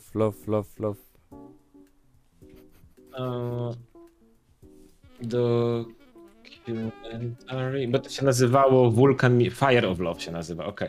To było Fire of Love, jest to taki dokument. A mówiłeś o nim, to jest o tej parce, która ściga wulkany, nie? Tak, Wulkan Miłości się nazywała, ale powtórzę jeszcze raz, ponieważ Fire of Love, man. To jest super film, bo pokazuje w ogóle nie tylko same wulkany, ale całą historię ludzi, którzy poznali się w ogóle przy tym, trochę byli skazani na siebie, trochę byli skazani na wulkany, bo stwierdzili, że nic innego w życiu ich nie będzie dotyczyć, no i jakby stworzyli podstawy wulkanologii, nie? Dzięki czemu udało się uratować wiele ludzi. Tylko dlatego, że lubili się pukać na aktywnych wulkanach. Yep. Thank God for the perverts. Saving lives. Yep. I ostatnie, argentyński piłkarz Leandro Fernandez został powalony przez rybę rzuconą przez wrogiego fana przeciwnej drużyny. Żeby dodać, jakby pogorszyć sytuację, dodam, że przegrali. He got fished! W ramach piłki w trybuny mam dla ciebie rzecz. Jest to trudno dostać rybą, tak naprawdę. No wiesz, myśleli, że jak dadzą mu chwilę odpocząć, to będzie wszystko w porządku, ale najwyraźniej nie. Ja byłem bardzo rozczarowany, że nie poznałem jakby rodzaju ryby, bo uważam, że to jest istotne dla humoru sytuacji, że jeśli wiesz, no jeśli jest to duża ryba, to jest to co innego niż jak dostał małą rybą, a jeśli jest to latająca ryba, to jest to dodatkowy humor. Ale niestety nie wiemy. Piłka w trybuny. AE napisał do nas. AE znany z tego, że jeździ BMW. Polecanko. I zapomniał jak się używa kierunkowskazu. Polecanko, Shrouded Isle, połączenie Darkest Dungeon z menadżerem jakiegoś rodzaju. Macie Lovecraftowe miasteczko na wyspie odseparowane od świata, które oddaje cześć praдаwnemu Bogu. Od 495 lat czekacie na powrót Boga, na świat, który ma nastąpić po 500 latach. Wcielacie się w rolę kapłana, który dba o to, żeby mieszczanie byli w odpowiednim stopniu skupieni na Bogu, niezbyt ciekawscy, niezbyt grzeszni i tak dalej. Przez podejmowanie odpowiednich decyzji utrzymujecie balans pomiędzy 5 cechami charakteryzującymi populację miasta plus balans polityczny między 5 domami, które rządzą wioską. Całość ma unikalny styl graficzny. To brzmi jak taka gra, którą grałem kiedyś na telefonie, gdzie jesteś dziedzicem tronu i dostajesz rzeczy decyzje do podjęcia, czyli twój gameplay polega na wybieraniu tak albo nie, albo dwóch opcji jakichś decyzji i to zmienia dalszą grę. I to wydaje mi się, że pamiętam, też jest podobne. też grałem w coś takiego właśnie. Ale faktycznie styl graficzny jest całkiem ciekawy. Takie wszystko jest zielone. Bardzo ciekawe jest to, że bardzo na Steamie bardzo mieszane są decyzje. Niektórym się bardzo podoba, bo się wkręcają. Inni ludzie mówią, że ostatecznie mechanika jest bardzo prosta, bo polega na balansowaniu tymi różnymi statystykami jakby tylko, nie? No tak, no na więc tym w zależności od... No, ale że mechanicznie, jeżeli nie potrafią wyjść poza mechanikę, no to tylko w estetykę jakby i się wkręcić w klimat, no to mówią, że gra jest dosyć, piszą ludzie, że gra jest dosyć prosta. Natomiast myślę, że warto spróbować i zobaczyć. Shipbreaker tak samo w sumie działa, nie? Pograłem troszkę. Shipbreaker? Shipbreaker. Hard Space Shipbreaker. Ale no tam masz jakby... Sam gameplay polega na faktycznym cięciu statków na kawałki, nie? No tak, ale możesz w sensie możesz wkręcić się w historię, że jesteś osobą, która tam próbuje walczyć o dług, albo możesz po prostu ciąć statki. Tak, ja głównie ciąłem statki. Ja już skończyłem tą grę swoją drogą. Tak? A co, przeszedłeś ją fabułę, czy co? Przeszedłem całą fabułę i doszedłem do najwyższego poziomu trudności statków chyba. Na pewno odblokowałem się gdzieś w środku statki. Zatrzymałem. Ja strasznie żałowałem, że ta gra się skończyła. Jakby wyszedł do niej możesz dodatek, grać dalej, nie? Totalnie bym kupił. Tak, tylko w pewnym momencie jakby widziałeś wszystkie rodzaje statków i no wiesz, jeśli będę miał ochotę pociąć statki, to sobie ją odpalę, ale wiesz, wiem, co że polecam już niczego tobie? nie zgłębię bardziej. No to widzisz, bo ja na przykład to, co mi się bardziej podobało w tej grze, to, że możesz wybierać różne jakby strategie.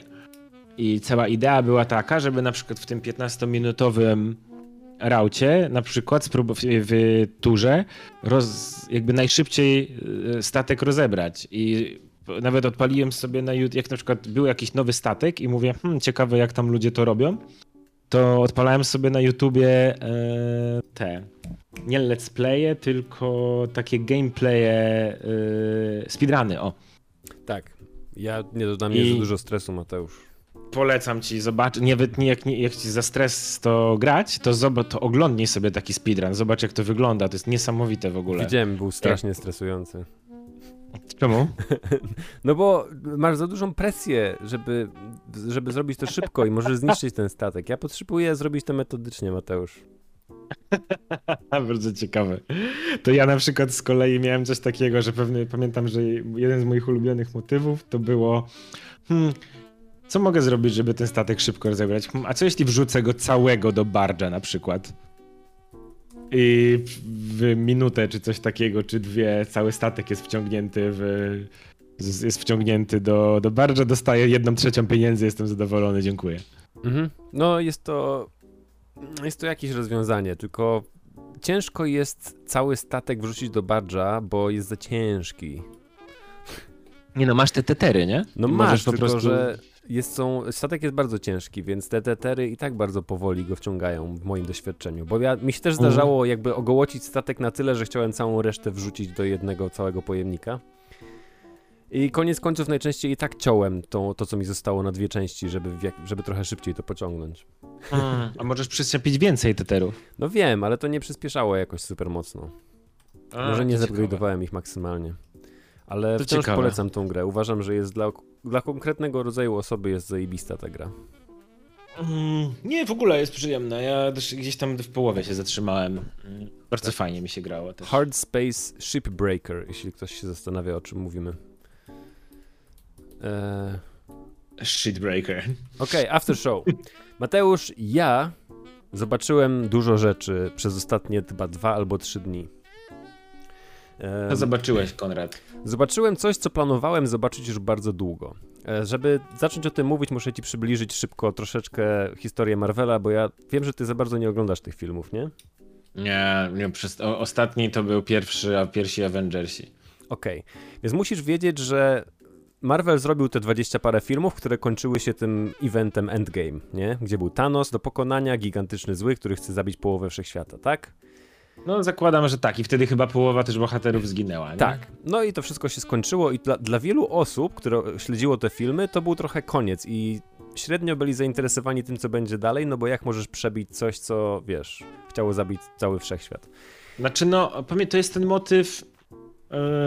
ten motyw, jak robisz kampanię jakąś, nie? No to jest tylko konkretna ilość sezonów, typu ratujemy pierwszy level, ratujemy miasto, drugi ratujemy kraj, trzeci ratujemy świat, piąty ratujemy wszechświat, dziękuję, dobranoc. To Tak. Saints Row tak działało, tak samo, nie? No to teraz jako widz, który nie chce więcej tego samego, troszeczkę jesteś zainteresowany bardziej czymś innym niż więcej właśnie tego samego, niż zwiększaniem stawek. I pojawiło się kilka rzeczy, które właśnie celują w ludzi, którzy szukają czegoś innego. Loki i WandaVision to są 2 seriale, które właśnie są inne. O Lokim ci chyba już kiedyś mówiłem. To jest, wiesz, ten z Tomem Hiddlestonem, gdzie Loki po śmierci, powiedzmy, trafia do takiego miejsca, które jest jakby biurem, które obsługuje wszechświat i pilnuje porządku. Ja pamiętam, ja czasami do mnie trafiają przez jakiegoś Ninegaga czy coś takiego, trafiają do mnie takie, wiesz, krzyki za ściany, że tak powiem, nie? Mhm. I słyszałem, że to jest motyw, o ile dobrze myślę, że to jest coś takiego, że to jest jakaś policja czasu. Trochę tak. Jezu, no i oni są pamiętam, trochę że ponad ludzie wszystkim. mówili, że jest i że mówili ludzie, że jest bardzo dużo niespójności w tym. A, może jest, nie wiem. Jest całkiem fajne generalnie. Jest jeszcze WandaVision i to jest też ciekawe, bo to jest taki to chciałem zobaczyć eksperyment akurat. trochę. Tak, gdzie każdy odcinek kolejny jest osadzony w innej erze telewizji, gdzie pierwszy odcinek jest takim serialem z lat chyba 50., bazowanym na I Love Lucy, gdzie Wanda i ten koleś Vision, ten taki robot, który ją kochał, są razem szczęśliwym małżeństwem w małym miasteczku. I wszystko to jest jakby jakiegoś rodzaju takiej wizji stworzonej przez kogoś. I w trakcie, kiedy serial leci do przodu, poznajesz dokładnie, kto tą sytuację stworzył, jak to się stało, że to wszystko się dzieje wewnątrz serialu i o co właściwie chodzi. Z tego co rozumiem, to było po prostu jakiś, jak to powiedzieć, taka jakby śpiączka, nie? Którą oni siebie wprowadzili. Trochę tak. Ale serial jest faktycznie ciekawy. On nie jest, wiesz... On miał potencjał na bycie czymś więcej niż jest finalnie, bo finalnie jest to wciąż Marvel i problemy psychiczne możesz rozwiązać walcząc ze złolem na koniec. Więc... Trochę mi to Legion przypomina w ogóle. Tak ja nie widziałem całego Legiona, widziałem kilka razy pierwszy odcinek. Może to i dobrze. Ale słuchaj, WandaVision generalnie przechodzi bardzo średnio, ale płynnie w Multiverse of Madness, który jest drugą częścią Doktora Strange'a, granego przez Benedicta Cumberbatcha. I Multiverse of Madness jest filmem zrobionym przez Sama Raimiego, który jest znany z takich dziwnych horrorów, no i z 3 filmów o Spider-Manie kiedyś zrobionych. I generalnie multiversy to jest to, co jest kolejnym Thanosem, czyli tak jak pierwsza seria Marveli zmierzała do pojedynku z Thanosem, to ta kolejna seria się trochę dotyczy zabawy różnymi wszechświatami. I w Multiverse of Madness jest ciekawie, ponieważ bohaterka WandaVision, czyli Wanda, którą możesz znać jako Scarlet Witch i z niektórych seriali Wanda Maximoff, nie? Tak, możesz ją znać jako córkę Magneto. Magneto, no. Ona nie jest córką Magneto w tej serii, ale wiesz, ale jest mniej więcej tą Oczywiście, samą że nie. postacią. Ona jest głównym złolem Multiverse of Madness. I jest to ciekawe, bo ty naprawdę dobrze znasz tą postać i mniej więcej rozumiesz jej motywację, która jest troszeczkę nagięta w tym filmie, ale rozumiesz, dlaczego ona to robi. Jesteś w stanie się z nią identyfikować, a jak dobrze wiesz, to jest najlepszy rodzaj złola, jeśli rozumiesz, dlaczego O ona Jezu, to czyli robi. wychodzimy czyli w końcu, po tylu latach wychodzimy z sytuacji, że nie ma dobrych i złych, są po prostu różne agendy. Niestety nie, ona wciąż jest dosyć zła tutaj. O Jezu, mam nadzieję, że w końcu dojrzewamy i dochodzimy do sytuacji, w których możemy powiedzieć, nie ma złych ludzi, są tylko agendy. No, jeszcze nie, Mateusz. I ten film generalnie jest dosyć średni, w sensie jako film jest dosyć średni, ale ma niesamowite momenty, ma świetne rzeczy, ma świetne momenty, ma świetne sceny, jest dobrze zagrany, Doktor Strange jest zajebisty. Po prostu Spotykałem się kiedyś z taką dziewczyną. Jako dziewczyna była średnia, ale miała niesamowite momenty. No to jest coś takiego. Nie no, wyobrażam sobie, że to musi być, w sensie trochę śmiejąc się mówię, nie, że masz taką sytuację, że mówisz, no ogólnie wszystko jest średnie, ale są niesamowite momenty. To brzmi jak taki związek z borderline'em, nie? Albo coś takiego. No tak, ale to jest tak, że oglądasz film i myślisz sobie, ten film nie jest zbyt dobry, a potem dzieje się coś tak zajebistego, że myślisz, dlaczego ja myślałem, że ten film nie jest zbyt dobry, jest wyjebany. Mam wrażenie, że to jest takie, specjalnie to jest tak zaprojektowane, że masz dużo, ostatnio mieliśmy coś takiego, że oglądamy, jest dużo papki i ty mówisz, ja nie wiem po co to oglądam, na zasadzie jakby nic się nie stanie, jeżeli teraz wyłączę, cokolwiek się nie stanie, nic jakby raczej to nie naprawi, nie? I czasami jest tak, że po prostu zaczynasz i mówisz, ja nic się tutaj nie dowiem, nara. Euforia dla mnie była czymś takim, nie? No ja jej w końcu nie widziałem i nie zobaczę, ponieważ nie mogę patrzeć na Zendaya, Mateusz. Ja muszę ograniczać swoje dawki Zendai. Ona wcale nie jest jakoś tam jakby super przedstawiona. Słuchaj, bo ta ostatnia rzecz, którą widziałem, to było coś z Zendają właśnie, bo widziałem ostatniego Spidermana. To była ostatnia rzecz, którą zobaczyłem w swoim szaleństwie nadrabiania Marveli. Ja chyba widziałem tylko pierwszego tego z tych nowych, ten Far From, Long Way Home, coś takiego było.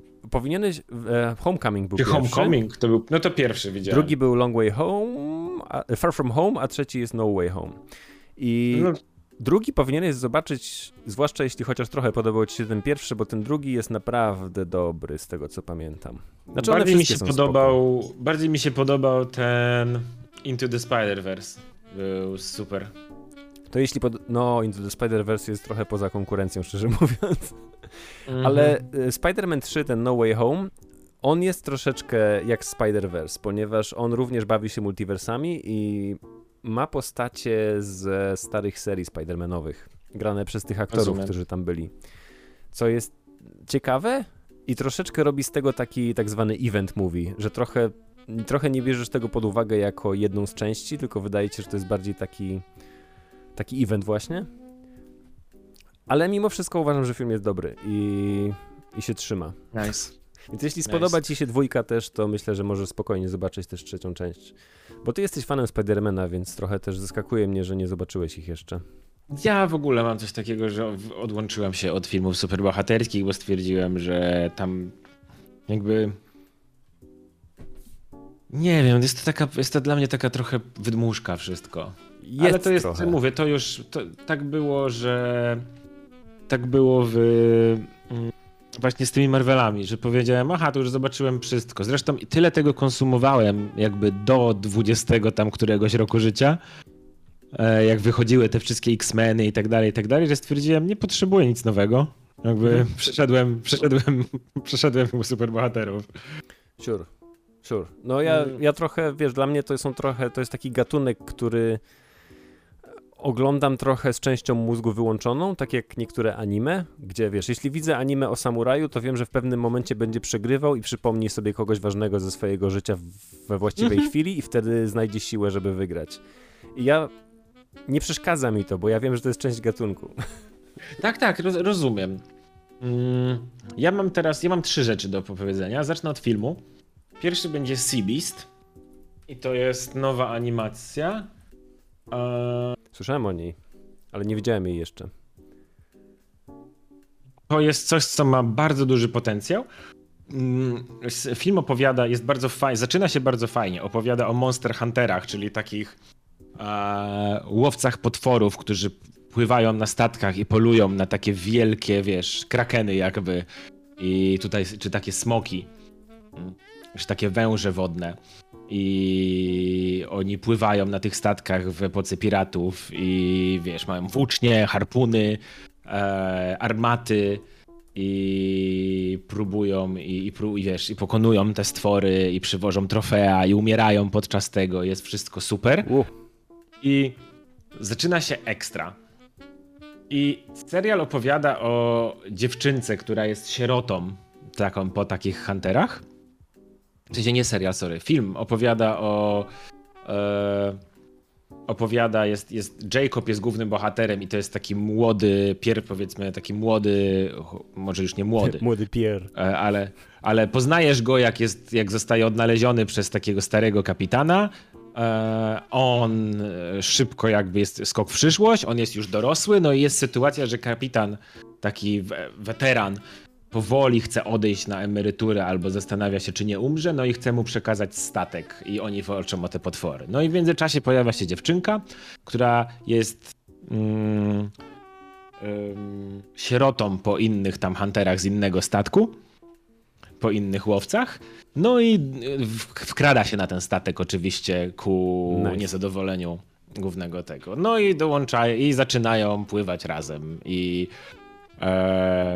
no i jak się nie trudno domyśleć, mają jakby cały film jest oparty w zbudowaniu o tej relacji jakby pomiędzy tym chłopakiem, który musi wybrać, w którą stronę chce iść, no i tą dziewczynką, która ma jakieś chęć przygody, ale ma też jakąś niewinność dziecka. Jedyny problem jest taki, że od jakichś 30 czy 40 ta dziewczynka jest strasznie irytująca. I ta dziewczynka jest tragiczna po prostu. To jest tragedia. Więc o ile cały film, jakby premis jest super, tak motyw typu niewinność dziecka cię uratuje i ta dziewczynka ma rację cały czas. Robi głupie, nierzeczywiste rzeczy, ale ma rację, więc bo jest dzieckiem. Bo jest jeszcze czarnym dzieckiem, a więc ma podwójnie rację i nie może popełnić żadnego błędu. To jest taka definicja Mary Sue. I to był dla mnie... się nie uczy niczego w trakcie filmu? Oczywiście, że nie. Nawet wiesz, ten film byłby o wiele lepszy, gdyby tej dziewczynki w ogóle nie było. Gdyby całą podróż bohatera musiał przejść tylko ten chłopak. Tak mieliśmy na końcu takie wrażenie, nie? Bo ta dziewczynka niczego się nie uczy, nic nie robi, nic się nie rozwiązuje, nic się nie dowiadujesz. A dziewczynka, jest taka scena na końcu filmu, bez za dużych spoilerów, że dziewczynka mówi oni nam mówili, że jest tak, ale ja wiem, że jest inaczej. I wszyscy ludzie, dobrze gada. Na zasadzie bez żadnych dowodów, bez żadnych nic, całe jakby wiesz, wszyscy ludzie mówią, tak, posłuchajmy tej małej dziewczynki, dlaczego nie? Ponieważ jest mała i czarna. Wiem, że istnieje coś takiego jak bohater statyczny, który przechodzi drogę bez zmiany siebie, ale dziwnie jest wprowadzać postać małego dziecka, które jest bohaterem statycznym i nie uczy się niczego. Muszę zobaczyć ten film. Nie? Muszę zobaczyć ten film. Powinieneś go zobaczyć z jednego względu. Jest fajnie animowany, super się ogląda, statki są piękne, akcja jest ekstra. Po prostu nie oczekuj nic od fabuły. Będziesz się dobrze bawił, bo klimat tych piratów, ten jest okej, ale my mieliśmy coś takiego, że średnio raz na 5 minut robiliśmy Jezu. A zakończenie to było po prostu, to był taki orgazm zmęczenia. Kurde. W którym już nikt nie, w którym jakby nie byliśmy w stanie już nic, jakby wyrzuciliśmy, cała nadzieja została wyrzucona i spalona jakby, nie? No to trochę przykre. Wiem, że widziałem trochę fajnych projektów z tego filmu, projektów postaci i tego typu rzeczy. Natomiast super się oglądało to, bo wizualnie jest ekstra i kiedy sobie wyobrazisz, jak dobry byłby ten film, gdyby nie gdyby nie ta dziewczynka, bez tej dziewczynki, to praktycznie w głowie oglądasz drugi film i mówisz, ale super. Dobra. Ja myślę, że ja ten film zobaczę w najbliższym miesiącu, bo chciałem. Ale to może być też dobry film, tak jeszcze na jego usprawiedliwienie, to też może być dobry film dla dziecka, albo dla czarnej osoby, albo dla czarnego dziecka. No, bo ostatecznie jest totalnie rzeczywisty i pokazuje ci, że dziecko ma rację. Więc jakby no, dzieci będą zachwycone przecież, nie? Pewnie tak, ale to musi być pewnie starsze dziecko, bo wiesz, nie możesz mieć zbyt brutalnego filmu albo strasznego, jeśli wypuszczasz je bardzo małemu dziecku, bo ono nie zrozumie, co tam się dzieje i tylko będzie przestraszone. Ale potem. ty masz siedzieć z nim, patrzeć na ten film, on jest kolorowy, tam się dzieją rzeczy, są jakieś stwory i tak dalej i ty sobie oglądasz film, a dziecko po prostu jest pilnowane teraz wtedy. Pewnie tak. A mówi, że największym plusem tego filmu jest voice acting. To prawda, że akcenty są super zrobione, no nic dziwnego, bo pod główną postać podkłada głos Karl Urban, czyli sędzia Dredd albo no nasz z The Boysów Butcher, tak? A, faktycznie, to jest też on. I my oglądaliśmy The Boysów trzeci sezon tuż przed tym, więc to było bardzo śmiesznie zobaczyć jak oj, you can't dragon. Nice, zobaczymy go sobie.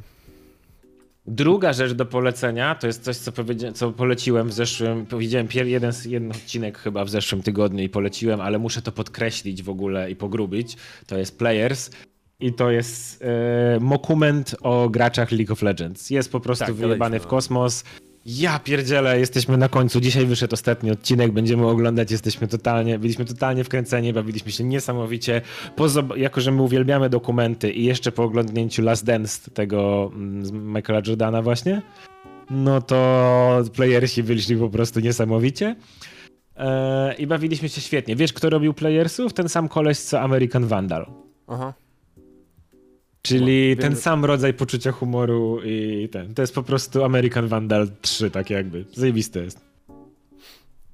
Dobra. I najlepsza rzecz, na jaką trafiłem ostatnio, O? na sam koniec zostawiam, jest to Human Resources. I ciężko to wygooglować. Human Resources i IMDb możesz wpisać, jak chcesz zobaczyć. To jest spin-off Big Moutha. O. W którym już nie zajmujesz się dziećmi, tylko ludźmi. Ci te potwory, te wszystkie, tutaj masz hormon monster, ambicja, miłość, logika, uzależnienie, wstyd i tak dalej. Te wszystkie potwory jakby są wrzuconych w normalnych ludzi. Jakby operują już na dorosłych ludziach. I działa to ekstra. Jest to świetnie zrobione, serial mocno ewoluował. Główna, jakby ta pierwsza historia dotyczy matki, której właśnie rodzi się dziecko i czujesz, że zbliża się trochę jakaś depresja związana z tym. I to jest bardzo ciekawe, bo przechodzisz od takich tematów dorastania do trudnych tematów dorosłych. Oczywiście to nie jest jedyna historia, która w tym jest, ale jest powiedzmy jakby wiodąca.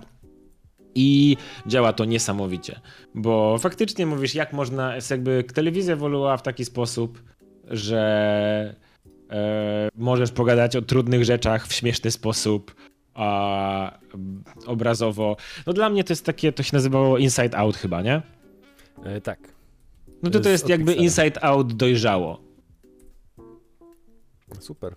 Znaczy, no jakby ciekawie, przestało być dla dzieci, nie? No ja tak nie wciągnął Big Mouth, podoba. więc nie wiem, czy to mnie wciągnie, ale że może dam temu szansę. Polecam. Dobra. Thank you for that, sir. Powklejałem tutaj linki do tych rzeczy, żeby były, jeśli by ktoś by chciał. Już tylko muszę znaleźć Spidermana chyba. Dobra, w takim razie będziemy kończyć na dziś, ponieważ ja mam jeszcze dzisiaj rzeczy do robienia. Jest. Dzięki za nagrywanko dzisiaj. Chciałbym zapowiedzieć, że nie będzie nas za 2 tygodnie, ponieważ ja będę na urlopie. Ale jak wrócę, to nagramy. Także życzcie mi powodzenia i ja życzę wam dobrego czasu. I Mateusz, powodzenia z bębenkami. Wzajemnie, stary, dzięki. To był 268 odcinek podcastu Inside Baseball z Wrocławia i z Warszawy. Mówili do was Konrad Okoński, popularny rasista. Oraz Mateusz Żerkowski. Not quite my tempo. Inside Baseball to darmowy podcast, za który możesz zapłacić, jeśli chcesz poczuć się lepszym niż inni śmiertelnicy. Odwiedź patronite.pl/Inside Baseball albo kliknij link Patronite na naszej stronie. Jeśli podobnie jak 99% populacji ludzkiej nie wpisałeś ręcznie adresu internetowego od przynajmniej 5 lat. Inside Baseball jest nagrywany na żywo na naszym Discordzie. Link do serwera, a także wszystkie dotychczasowe odcinki znajdziecie na stronie ibpodcast.blogspot.com. Jesteśmy na YouTubie i Facebooku jako Inside Baseball. Można skontaktować się z nami przez Discord, Facebook albo przez adres e-mail konrad.koko@gmail.com. Inside Baseball jest produkcją studia CocoArt. Zapraszam do czytania komiksów na stronie konradokoński.com.